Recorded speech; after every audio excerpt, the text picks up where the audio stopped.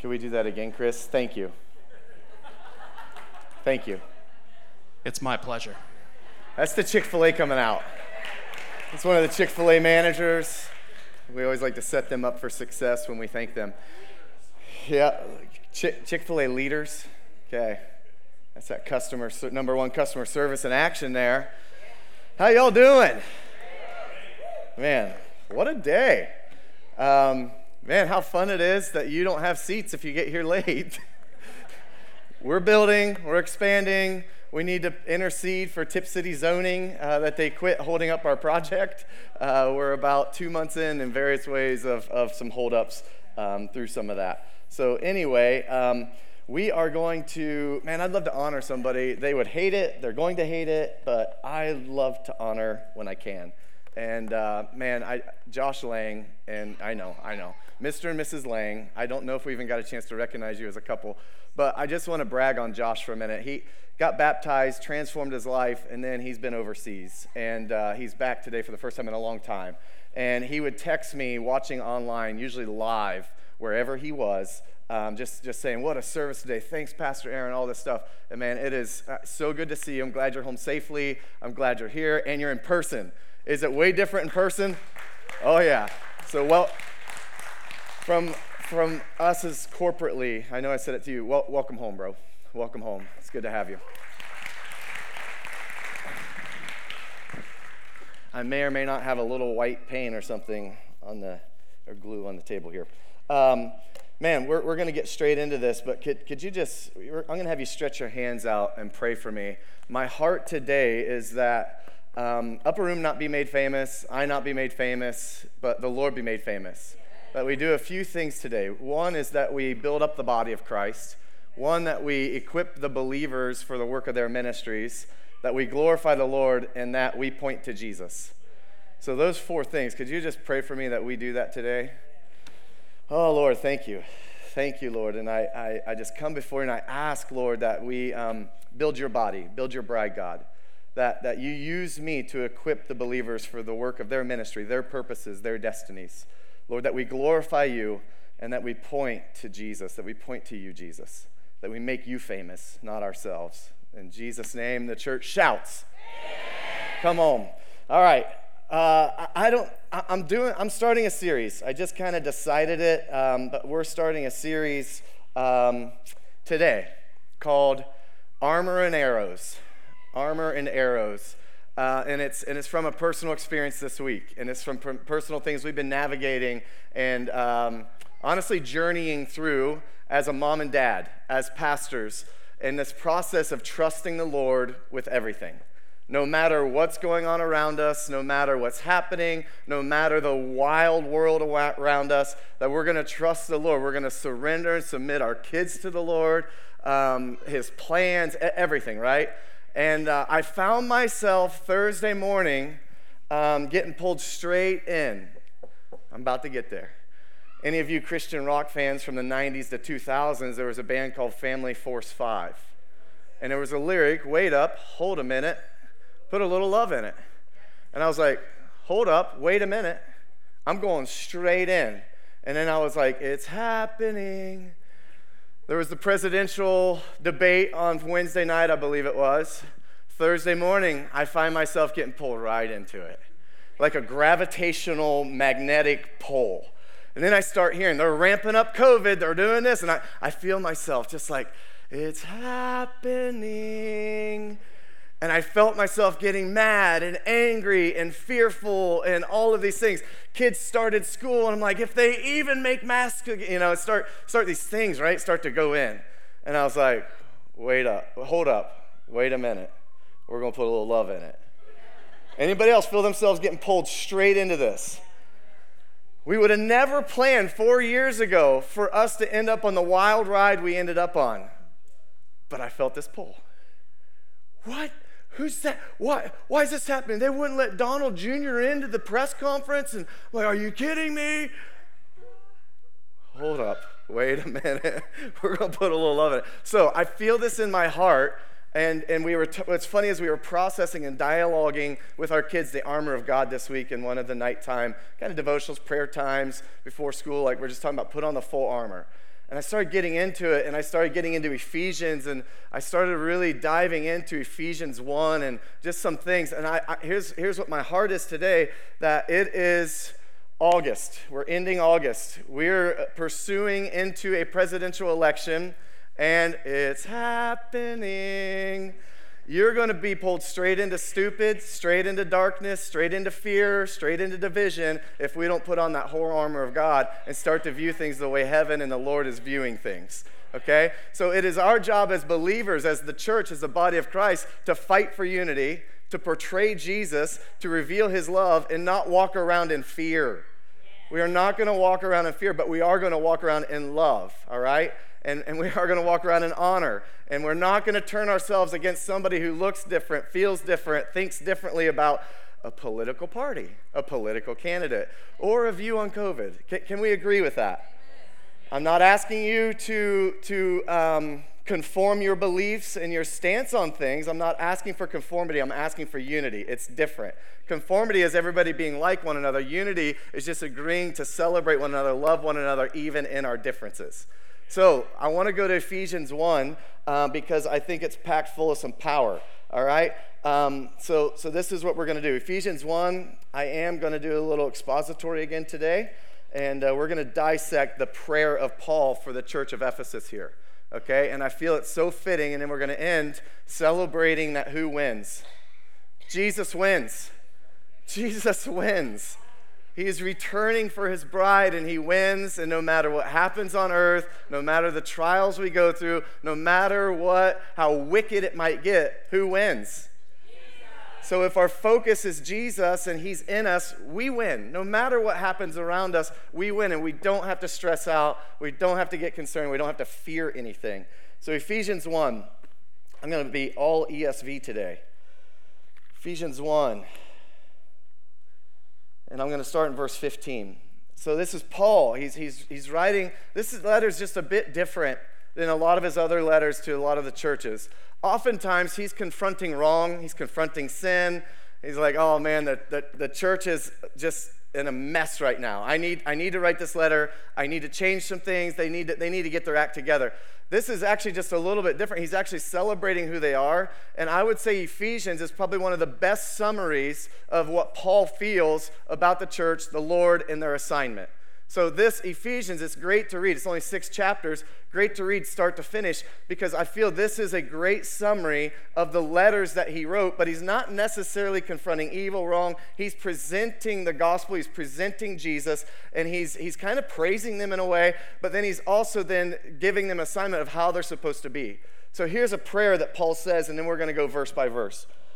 15, for this reason, because I have heard of your faith in the Lord Jesus and your love toward all the saints, I do not cease to give thanks for you, remembering you in my prayers, that the God of our Lord Jesus Christ, the Father of glory, may give you a spirit of wisdom and revelation. Say spirit of wisdom and revelation. In the knowledge of him, having the eyes of your hearts enlightened, that you may know what is the hope. Say hope. To which you have been called. What are the riches of his glorious inheritance? Say inheritance. In the saints. And what is the immeasurable greatness of his what? Power. Come on, say it like you mean it. Power. Power.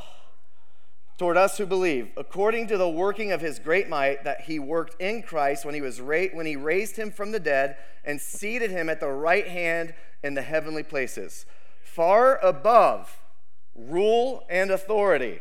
Who is above it? And power and dominion, and above every name that is named, not only in this age, but also the one to come. And he put all things under his feet and gave him as head over all things to the church, which is his body, the fullness of him who fills all in all. That sounds like a lot of church language, doesn't it? So we're going to break it down. Any break dancers in the house? Anybody want to stand and do a break dance? We're going to break it down here. I've already embarrassed somebody today. I have to try not to do that again. All right, so let's break this down verse by verse here, okay? So let's go to verse 16. Okay, so for this reason, he's heard, their faith is good, they're doing well. Verse 16, we get to this point, it says, I do not cease to give thanks for you, remembering you in my prayers. I think oftentimes we go to the Lord in prayer when we know somebody needs something, I need something, something's wrong, something's messed up, right? But he's saying, no, you're doing great, but I'm never going to stop praying for you because I love you. We have to position ourselves to say, even when things are great, now we're going to bless. Now we're going to pray preservation. We're going to pray protection. We're going to pray for the advancement of the kingdom, right? Not just the need, but the celebration and the praise of who and what's going on, right? So there's this cool thing that the focus wasn't just, I pray that you will escape the Roman Empire. And I pray that, so then we get into this verse 17. And it says this, that the God of our Lord, Jesus Christ, the Father of glory, may give you a spirit of what? And revelation in the knowledge of him. All right, let's stop there for a minute. We'll move on to 18 in a minute. So here's this thing, again, pointing out that he is not specifically praying for their needs. Now listen, they are in a jacked up system right now. Jews versus Gentiles, the Roman Empire. Let me just say this, their world was more jacked up right here when Paul's writing this than ours is now. There was genocide, there's all this stuff going on, there's a mess going on in the world around them, but Paul's not specifically saying, I'm praying healing for your disease, I'm praying that you escape the Roman Empire, that you do this or this or this. No, he's saying, I'm praying that no matter what comes your way, no matter what trial you go through, no matter what issue you face, that you will have wisdom and revelation. We're getting to a model prayer here that I want you to get in today to pray for yourself, to pray for others, that you will pray for people to have wisdom and revelation, not to change who's president, not to say I don't. We want the Lord to reign and rule in America, okay? We want him to be glorified. But let me just tell you this, even if we end up with a corrupt, sinful president, Jesus is still king. So when this happens, because it does happen time to time, it does and is and has happened that we end up with rulers over us that are from darkness. But when we have wisdom and revelation, we're not stumbling over the issues at hand and all of this sexual confusion and these things and our world's hell in a handbasket. Well, the good thing is Jesus is king and heaven's coming and he rules and reigns. So now I don't look at it as a problem, I look at it as a promise. So there's this thing of wisdom and revelation because wisdom reveals who God is. Revelation reveals how he's going to work it out. Wisdom is the full truth, knowing that Jesus was killed on the cross. He was crucified, but he was resurrected for us, and our hope is in him, and our hope and our wisdom is knowing that he is in charge. That nothing is too big, too small, too great for Jesus. And then there's this revelation saying, I don't know the details. I don't know how this is going to roll out. I don't even know how the Lord's going to use this for good when this stuff is happening. His word says that he will. Romans 8, we go into all these promises that he will use for good what the enemy means for what? Destruction. So now we have the revelation, the understanding, the faith that there's this wisdom piece and there's this revelation that says, no matter what happens, God, you're king. You are ruler of the universe. You've created all things. We trust you. Imagine the guys going to the fiery furnace. Shadrach, Meshach, and Abednego. Imagine that prayer that they said. They said, no matter what, we know we're facing death. We know that no person has ever survived this, but Lord, we trust you. And all of a sudden, they get to the fiery furnace, and guess what? There's a fourth man in the fire. There's an angel that joins them, and they walk out unscathed, and an entire nation comes to Jesus based on the fire that they faced.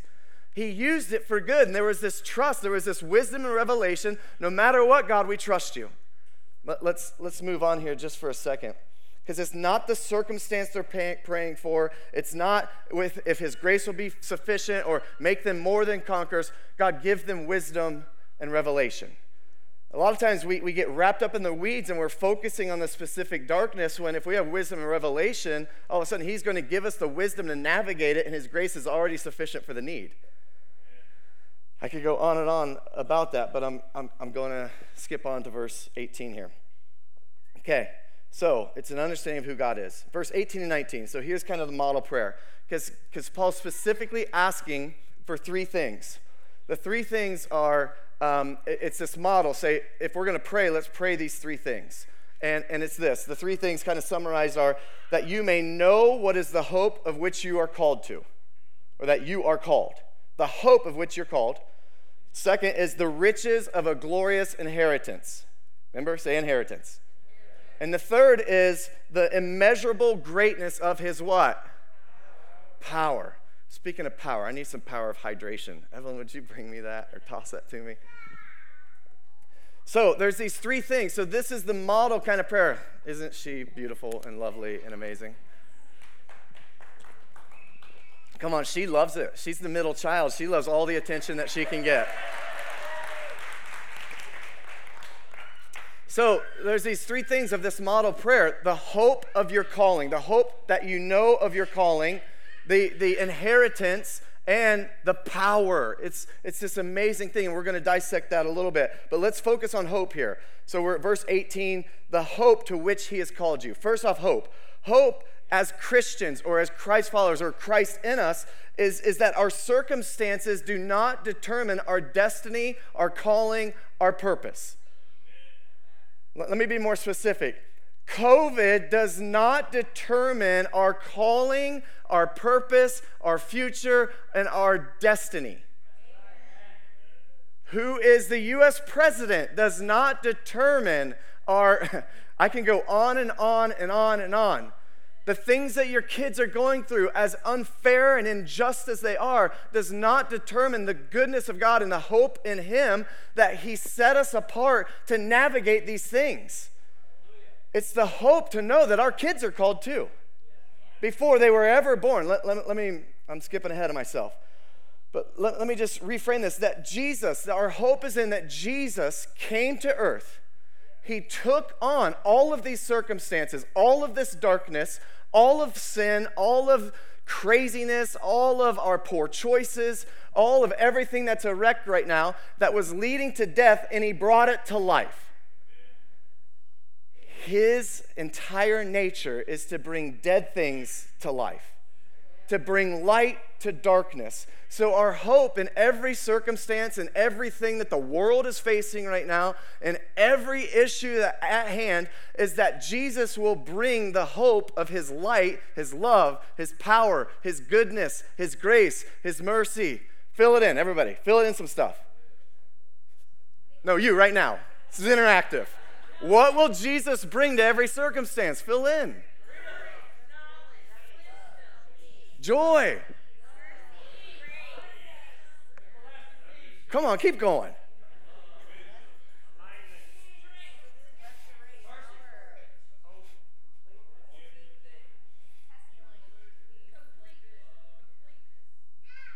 That's the wisdom and revelation of the hope of Jesus, of what he brings into every situation. But if in our flesh we start to dwell on this and start to get irritated what we're seeing in the news and what we're seeing in the media and what's presented and honestly perverted as it's presented to us, we're going to focus on what Jesus isn't doing or what the enemy is doing. But the hope of Jesus flips the script to everything that we just mentioned. There is hope in Jesus, and there is hope in humanity when he is in them. There is hope in culture when he is in it. Now, I get it. We've got to take a stand. We got to stand for righteousness. But then there's this thing to know that God's in charge. It's the weight of the world's not on me. It's in his hands. So then we get to this place that says, you are called. The hope of our calling. The hope of Jesus and the reminder that we are called. Okay? This is fun. We're equipping the believers for the work of their ministry right here. Go with me to Deuteronomy 7:6. See, this is very cool. What's happening is, it says that you are called, the hope in which he has called you. And then he goes into this language, right, that we've already read. He is literally, Paul is repeating much of the Old Testament. He is quoting Moses and the reminders to the Israelites, and several times where they were being discouraged, when they were wanting to go back to slavery because they knew where their next meal was coming from. Imagine that comfortability.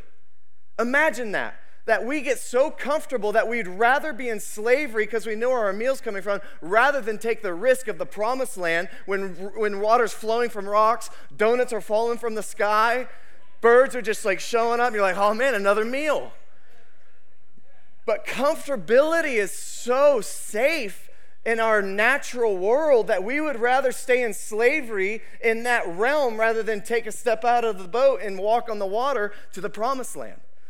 So what's happening is Paul is reminding the church of Ephesus here that, hey, you are called. Let me remind you, because they know the law. So he's quoting Moses. One example here is in Deuteronomy 7:6. He says, for you are a people holy to the Lord your God. Does that sound familiar, what we read? The Lord your God has chosen you to be a people for his treasured possession, or another version would say his inheritance. Out of all the peoples who are the face of the earth, okay? Now, let me go to Jeremiah. We're just going to rattle through a couple more here. Do you know you were called before you were ever birthed on this earth? Let me just say this. We believe that God had you created at the beginning in the creation of the earth. You were not just a thought, you were a plan. You were not a mistake. No matter how you came into this world, you were not an accident. You were not a mistake. You were not by chance, or you were not some fun night. You were a plan from God, purpose for his destiny, and a calling as a child of God. My daughter, she redid this thing. She's like, what's your vertigo? I'm a child of God. If you've seen that, but it's really funny. That's who you are, right? So you were predestined. You were actually called before you were in your mother's womb. You were called by name. The numbers on your hair were on your head. The numbers of hair on your hair were. I may have had one too much cup of coffee today. Very likely that happened. I'm like shaking. I don't know if I'm so excited to preach this, or if it's the caffeine, or if it's just Holy Spirit. Either way, we'll take it all, because I believe the Holy Spirit is in coffee. So, and all of you who are missing out and don't like coffee, we just pray impartation, the spirit of coffee. No, I'm just kidding. So anyway, you were predestined. You were called by name, and he numbered the hairs of your head. He knew you. He predestined you. He foreknew you before the foundations of the earth. You go to Psalms 139. He fearfully and wonderfully made you, and you were perfect in his image. We get off track. We mess up. We sin. We interceded for that stuff today. We have a ministry called Celebrate Recovery. But addicts are not defined by their issue. They are children of the Lord. They are sons and daughters. I have a criminal number in the system. That is not my identity. That's my past, and it's forgiven as far as the east is to the west. It's somewhere buried on a deep ocean floor where they can't even get to it. Thank you, Lord. My identity is I'm a son. I'm a beloved of the beloved. I'm covered by the blood of Jesus. I am redeemed by the King. That's who you are. Jeremiah 1:5 says it like this. I get really passionate about this because if we know who and whose we are unstoppable because he's in us. We don't have to worry about the tactics of the enemy or what's happening in our world and get addicted to Fox News because it's all lies anyway. The only truth is in our word. Before I formed you, Jeremiah 1:5, I'm sorry. Before I formed you in the womb, I knew you. And before you were born, I consecrated you. I called you. I appointed you a prophet to the nations. Isaiah 43:1 says it like this. But now, thus says the Lord, he who created you, O Jacob, he who formed you, O Israel, fear not, for I have redeemed you. I have called you by name. You are mine. I'll take that. I'll grab right onto that. And last, 1 Peter 2:9. I love this, and it goes into our next verse, which is in 19 here. What are the riches of his glorious inheritance in the saints? Okay, that's the verse in Ephesians. But here's what 1 Peter 2:9 says. But you are a chosen race, or a chosen generation. Okay, a royal priesthood, a holy nation. Come on, here's our identity. This is our identity. A chosen generation, a royal priesthood, a holy nation, a people for his own possession or pleasure, that you may proclaim the excellence of him who called you out of darkness and into the marvelous light. Everybody say, I'm to be light. That's the closing today. Darkness, you have no power over light. I love Ty. We are warning you, devil. We are warning you. We have so much compassion and mercy. We are giving you a friendly warning. Get the hell out.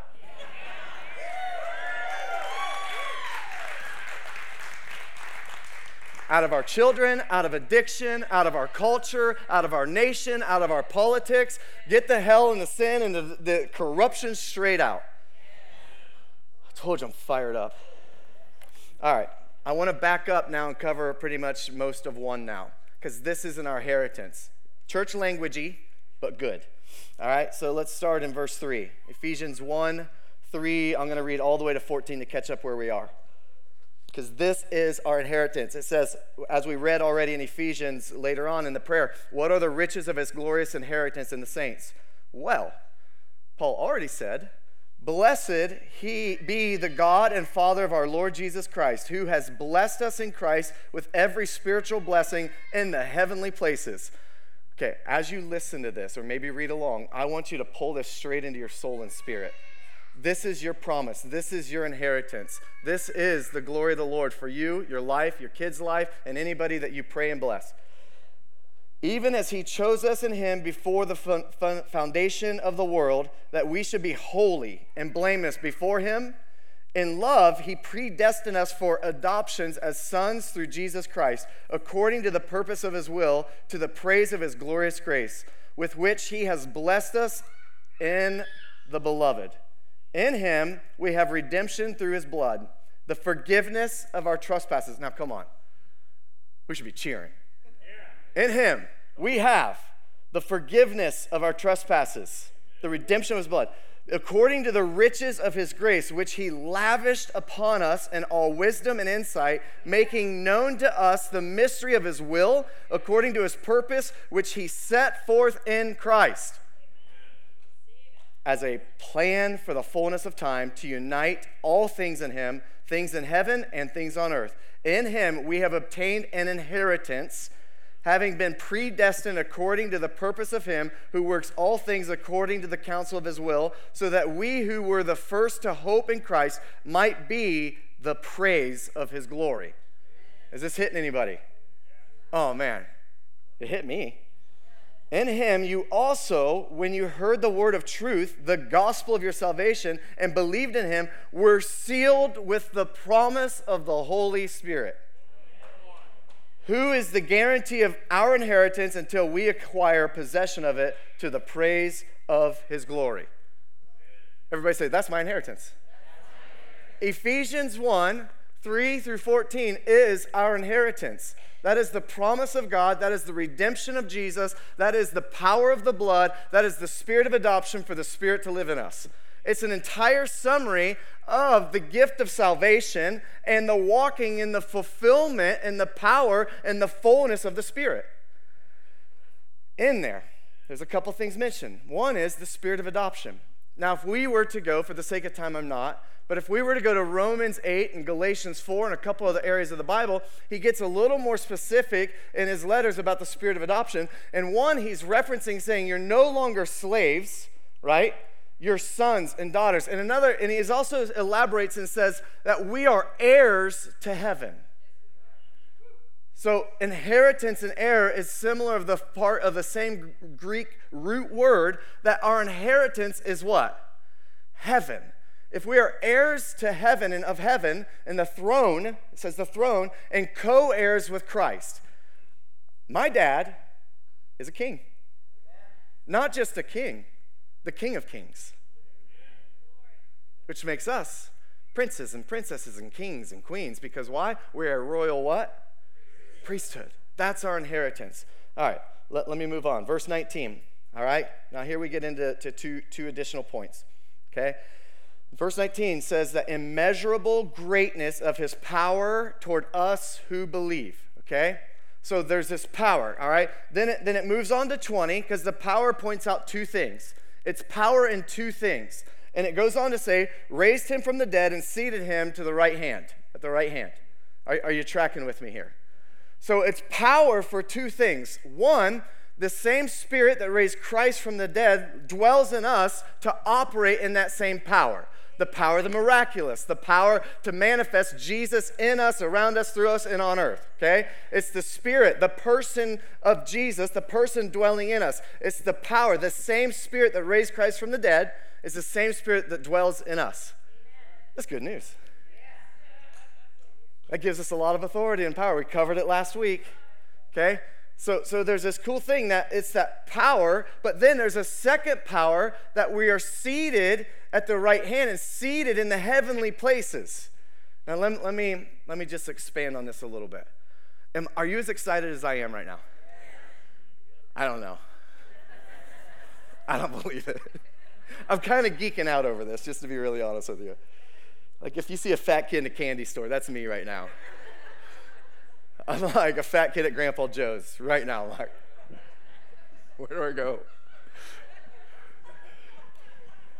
So, seated in these heavenly places mean we see circumstances and things differently than we would on earth. We have the power now with wisdom and revelation to see from heaven's perspective to where no longer do I see an addict, I see a promise from the Lord. No longer do I see a cultural issue, I see an opportunity for light. No longer do I see this issue or this problem, I see promises. So now it's not only the power to do something about it, the power to pray, the power to lay hands on the sick and they will recover, as the Great Commission elaborates on many of the Gospels ending it, but now the power to see from heaven's perspective while he's at the right hand, he's interceding on our behalf. So now it's also the power to submit, to know that Jesus has already gone before us and he's the greatest intercessor interceding on our behalf. So I get to rest and be still and know that he's God.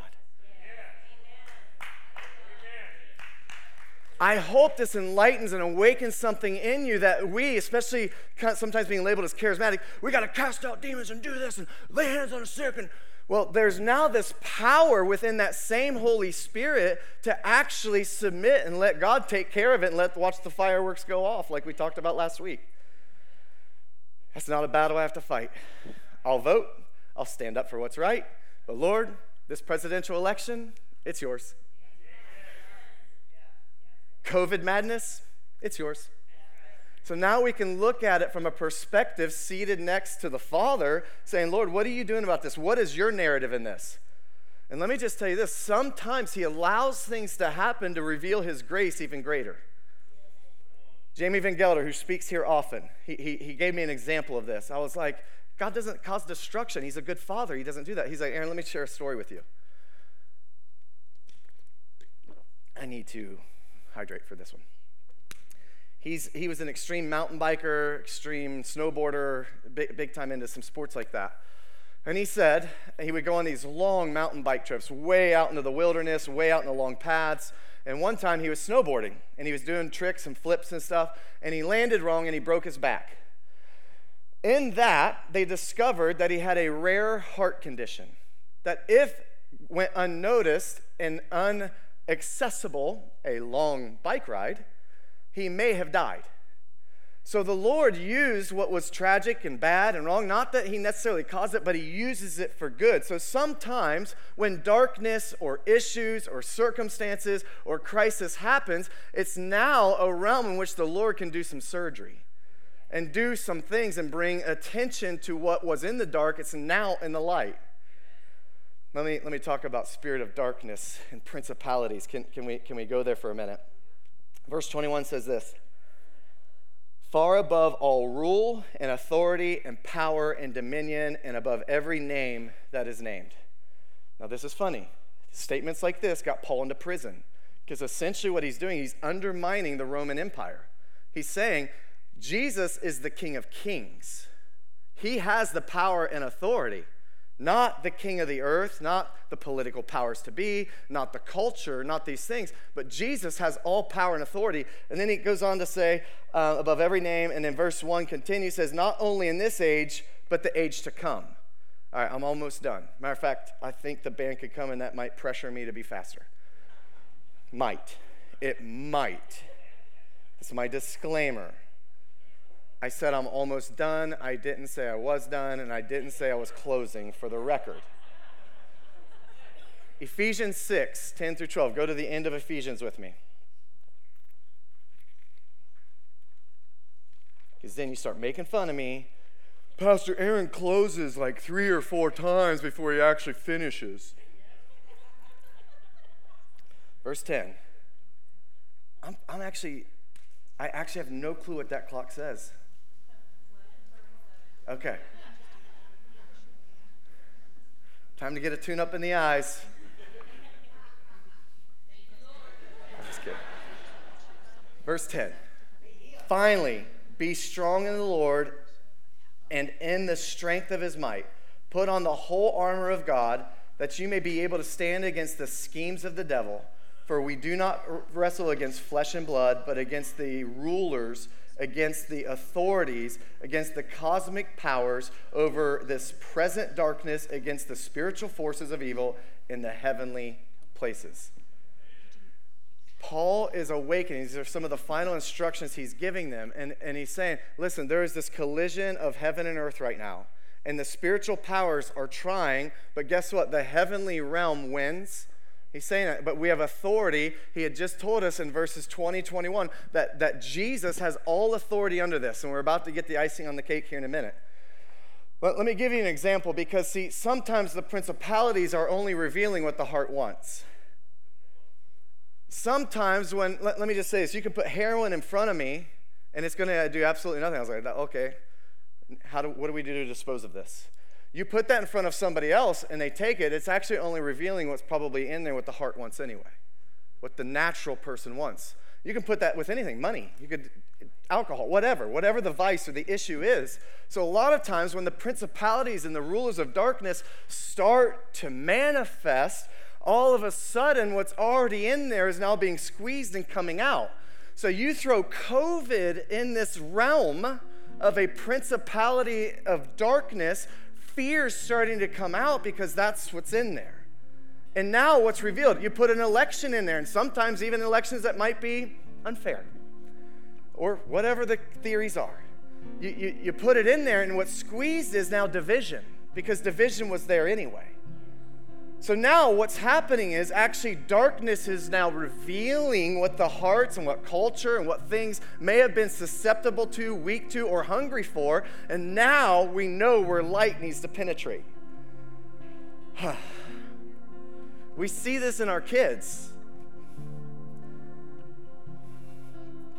How many have had to walk out in injustice with your kids, however big or small, or grandkids, or close friend or relative or significant other? We're walking something out right now. And honestly, in the grand scheme of eternity, it's trivial. But in our reality of life, it's challenging. Does that make sense? So we're saying in this squeezing, your character is being proved, but their character is not. You're better off for this than if you hadn't went through it. Because now you're becoming more dependent on God, and these things are things you do, but it's not who you are. And being left out of things or being forgotten or being picked on or these things are now building something in you that now your companionship, your need, your faith, your security, your acceptance, your identity is in Christ, not the thing. I'm trying to set us up for the next few months, just to be really honest with you.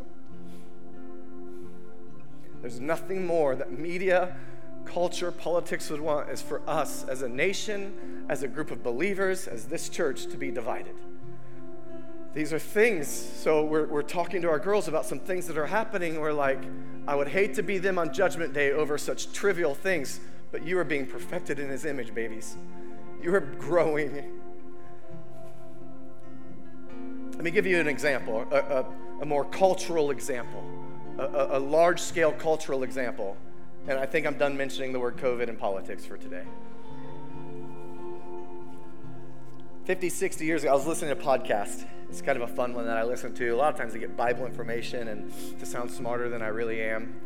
And he was presenting this point and this thing is specifically about the sexual revolution. 50, 60 years ago, some of you may have lived through that. I wasn't born, so. 50, 60 years ago, there was a sexual revolution, or even called sexual liberation. What a wrong word. That's like calling Planned Parenthood. You're planning for abortion and death, not planning and helping equip parents to be parents. It's a disguise, right? So anyway, we had this sexual revolution take place, and this was a principality of darkness that really flaunted and marketed and exploited sex, and sex was now an event and a fun thing you do, not a covenant that you make. And it exploited these things, that marriage wasn't important. And let me just tell you, when the sexual revolution was going on, there was two sexual diseases, two sexually transmitted diseases, two STDs. Just years later, a couple decades later, over 27. I feel, and I feel like I always tell this to the guys at work and our youth, we always said this: you want to end abortion, you want to end STDs, safe sex for marriage. And in one generation, it would be over.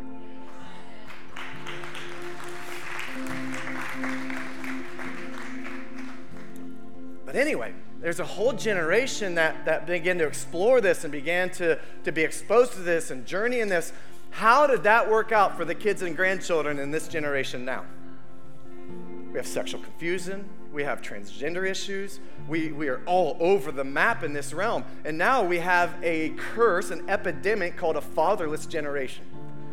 Because we devalued marriage and we devalued what sex was intended for in a marriage by a gift from God to bring unity and multiplication, and we've perverted it to a fun event. And there's no attachment. There's no swipe.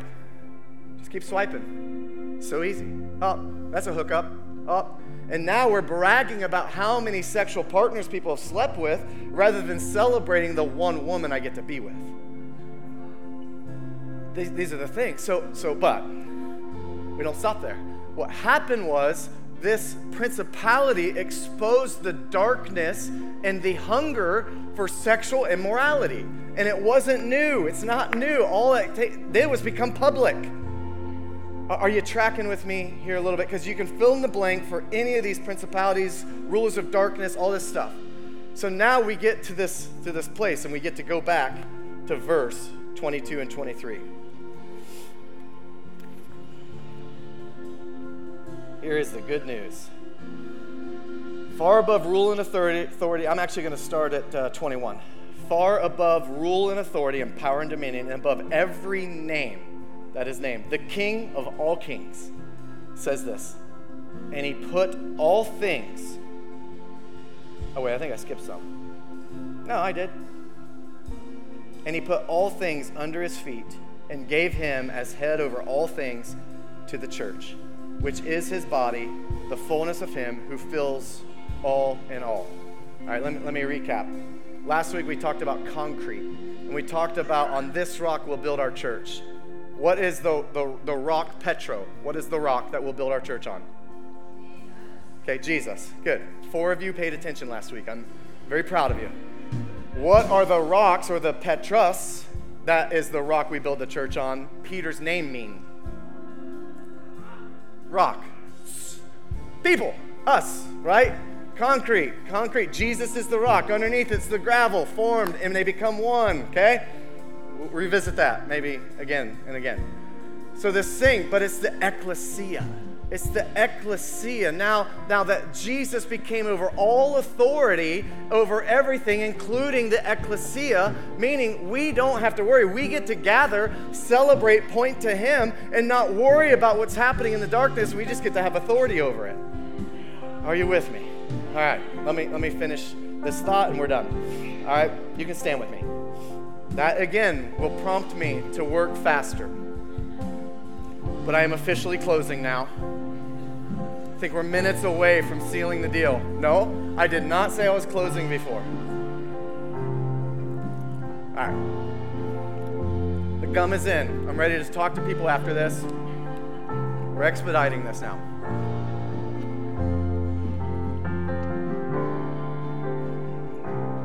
And see, here's what happens is, oftentimes when darkness presents itself, we get to realize that we fear man, we fear circumstances, we fear culture more than we trust the Lord.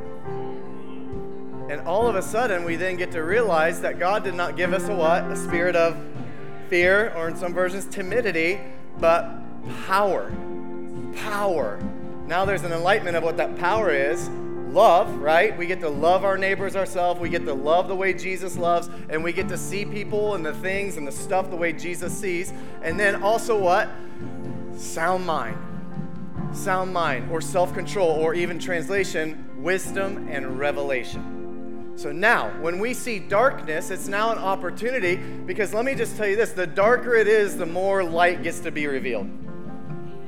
When it's really dark in here, and we turn all these lights off, all right, you can't see. You run into chairs, you're blinded for a second, and then when your eyes adjust, all we need to do is flip on those little wall sconces, and we can see anything we need in here, because it's a lot of darkness. But when we first turn it off, there's an adjustment there.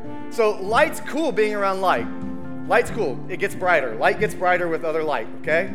And that's cool. That's fine. We need that. We need that encouragement. We need that building one another up, iron sharpening iron. But what we were intended to do with the Spirit of Christ in us is actually reveal light in that darkness. So now when I hear them amping up the C word, I said I wasn't going to say it again. I get to be the light to my coworkers around me who are getting frustrated by that, who are getting scared by that, who are getting fearful or annoyed by that. When my coworkers come in and are like, who's going to be the next president? I get to be the light, because darkness of the principality is starting to reveal itself. And now I don't have to come on board and say, I don't know, they're all bad choices. I don't even know anymore. I don't even know who we're going to get. That is not light. That is darkness working with darkness. I get to say, I don't know, but I'm trusting the Lord in this. I know He'll reveal who I should vote for, and I'll get in my Bible, and I'll probably see who biblically matches that and vote for that person.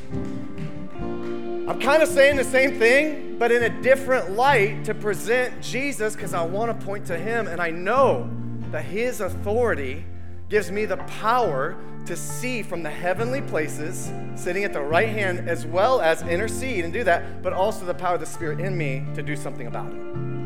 All right. Okay, so we will be the church of light. We will be the ecclesia of power, love, wisdom, and revelation. And last, we will be a people that know the hope that we are called, right? That we have inheritance in Him, and that we have the power. Amen? Okay, let me pray for you. Because can I just tell you the best news of all? If you start to get nervous about the bad news, final closing. The best news of all is that you are redeemed by Jesus. You are purchased by the blood of the Lamb. He has conquered death, hell, and the grave. He is resurrected. And here's the good news. Here's the best news. He is returning. And He wins.